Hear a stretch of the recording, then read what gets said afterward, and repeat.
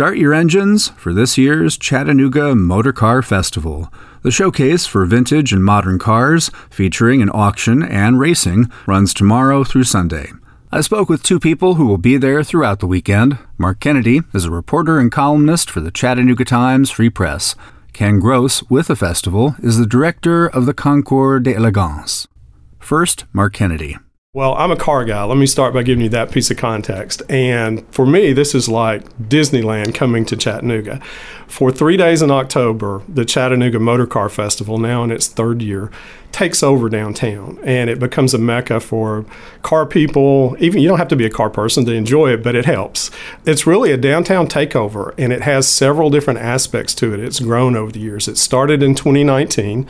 2020 was the COVID year, so they didn't have it that year, and it was back last year, and this will be the third installment of it.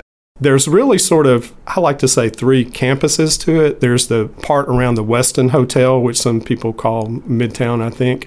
And that's where a lot of the cars are actually located. There will be a spot for Ferraris, a spot for Porsches. There's domestic cars as well, and they're all clustered together.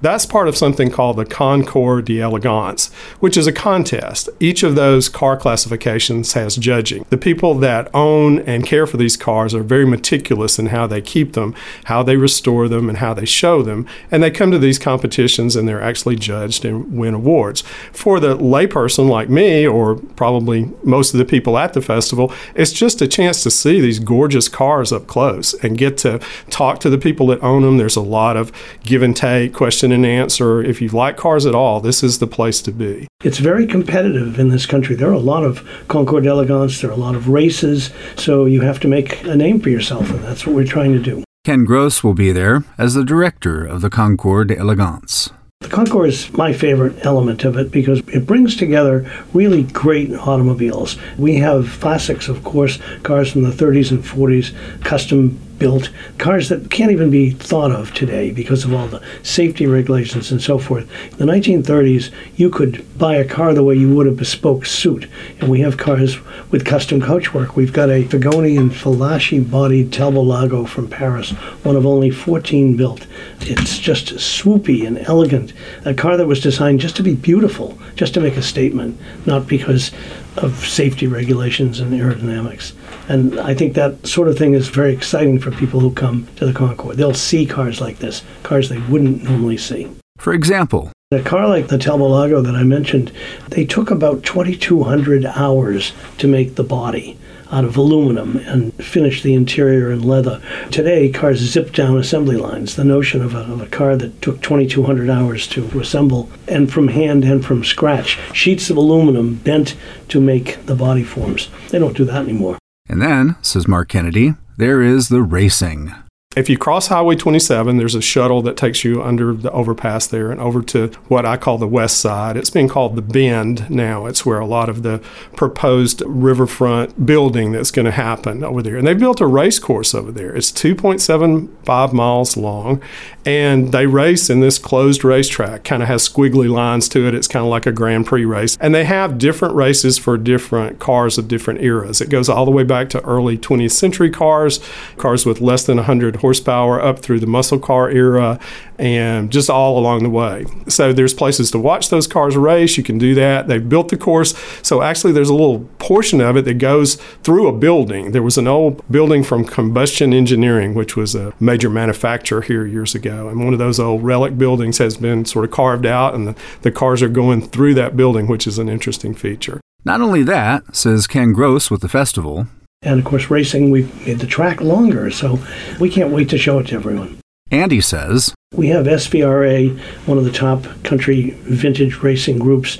They're supervising the racing itself, and the track is essentially in the city. And one of the things we love about this event is you can pretty much walk to everything. And even if it's just a short ride from downtown to the track, I mean, you could walk it, but unlike a lot of events where you have to go miles to the racetrack and somewhere else for some of the other elements, it's all right here in Chattanooga. And one of the things about the track that I think is exciting for people is many of of these cars were designed for competition, and you see them and you hear them, and even though they're not, as the NASCAR people say, trading paint and bumping one another, the racing is still very exciting. And we have an element of the track now where you'll drive through blown up photographs of famous drivers and so forth.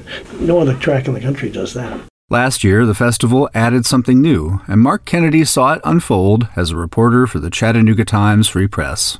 Yes, new and I'd say very exciting. It's really given the festival a lot bigger footprint, and for car people, it's just really exciting. What they added last year was the Mecum Car Auction. The Mecum Auction Company is based in Wisconsin. It's the biggest collector car auction in the world. They sell more cars than anybody else. Here in Chattanooga, they expect to sell 700 cars this weekend. So in a space of 6 or 8 hours on Friday and Saturday, they think they can sell 700 cars. It comes out, if you do the math, to like 30 cars an hour, of a car every 2 minutes. So it's very fast-paced, very frenetic. A lot of their sales are actually televised on the Motor Trend network. Ken Gross says last year's auction was almost an experiment. Dana Mecum they are the largest. They sell more cars at auction than anyone, including Barrett Jackson. So they're a big deal. And Dana and Byron DeFore, our founder, they met one another and it became a bromance. So Dana decided to try with about 700 cars last year. And they were very happy with the way it worked, even though they had to juggle some dates. And this year, I believe they have another event in Chicago almost at the same time, but they didn't want to give up their toehold, if you will, in Chattanooga. For those who have never been to a Mecum auction, I mean, it's fast and furious.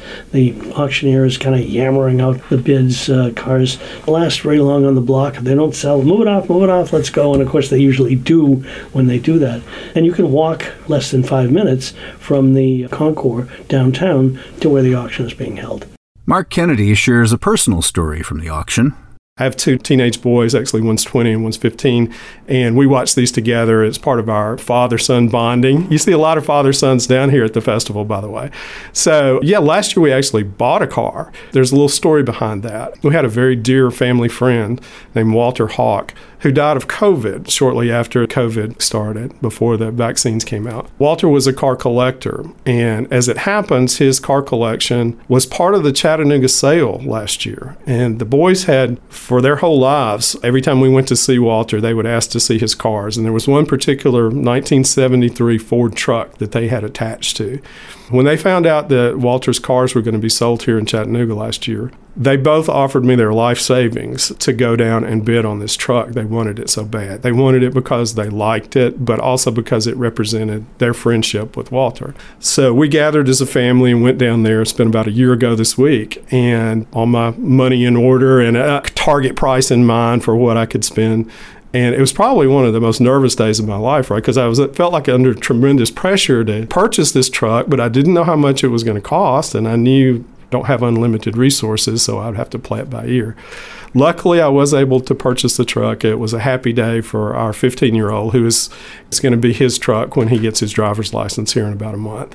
So, yeah, I wrote a column about that and got a little response to it. But it's just, I think we bond over automobiles in this culture. A lot of people think that cars are going to become appliances, that they're just going to be electric and self-driving, and it's just going to be like your refrigerator. Nobody's attached to their refrigerator. But I think there's always going to be room for people like me who just love automobiles, and especially the internal combustion kind, that are going to continue to be collectibles, at least for as long as I live, and probably as long as my boys live. So we've got this yellow truck in the garage now, and sometimes we just go out and look at it because it doesn't always start, sometimes does. But it's just an example of the connection people have to automobiles, and how for a lot of people, like in our family, it's a generational thing. It's something we share with our children. Ken Gross with the festival talks about its organizers and the cause that the event supports. Byron and Ken DeFore, who were responsible for much of the rejuvenation of the West Village, donate the profits from this event to neuroscience research, ALS, stroke, Alzheimer's. That goes to CHI Memorial for the great research that their Dr. Devlin has been doing, world-renowned. And that's something that when you talk to people who are bringing a race car or bringing a Concours car or coming in the rally, and you tell them that what they're doing is indirectly going to benefit this research, it gives everybody a warm and fuzzy feeling. We're not just having fun in our cars, we're doing something great. How did he first get involved more than 3 years ago?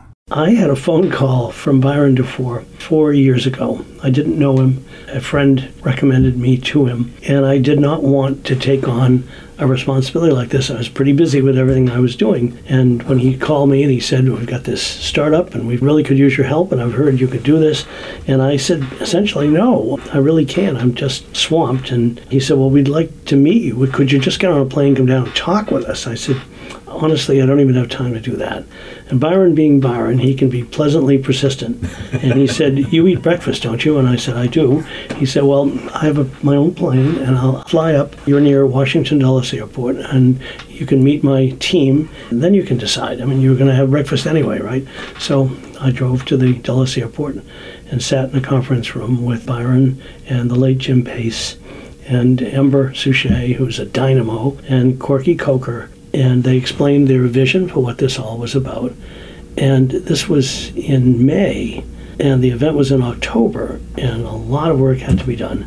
And I took a deep breath and said, yeah, okay, I'll help. And I've never regretted that decision. And not only is it a great cause, but these are wonderful people, and Chattanooga is just a cool little city. Ken Gross with the Chattanooga Motorcar Festival and Mark Kennedy with the Chattanooga Times-Free-Press. For more about the festival, visit ChattanoogaMotorcar.com. For festival coverage in the Times-Free Press, visit TimesFreePress.com.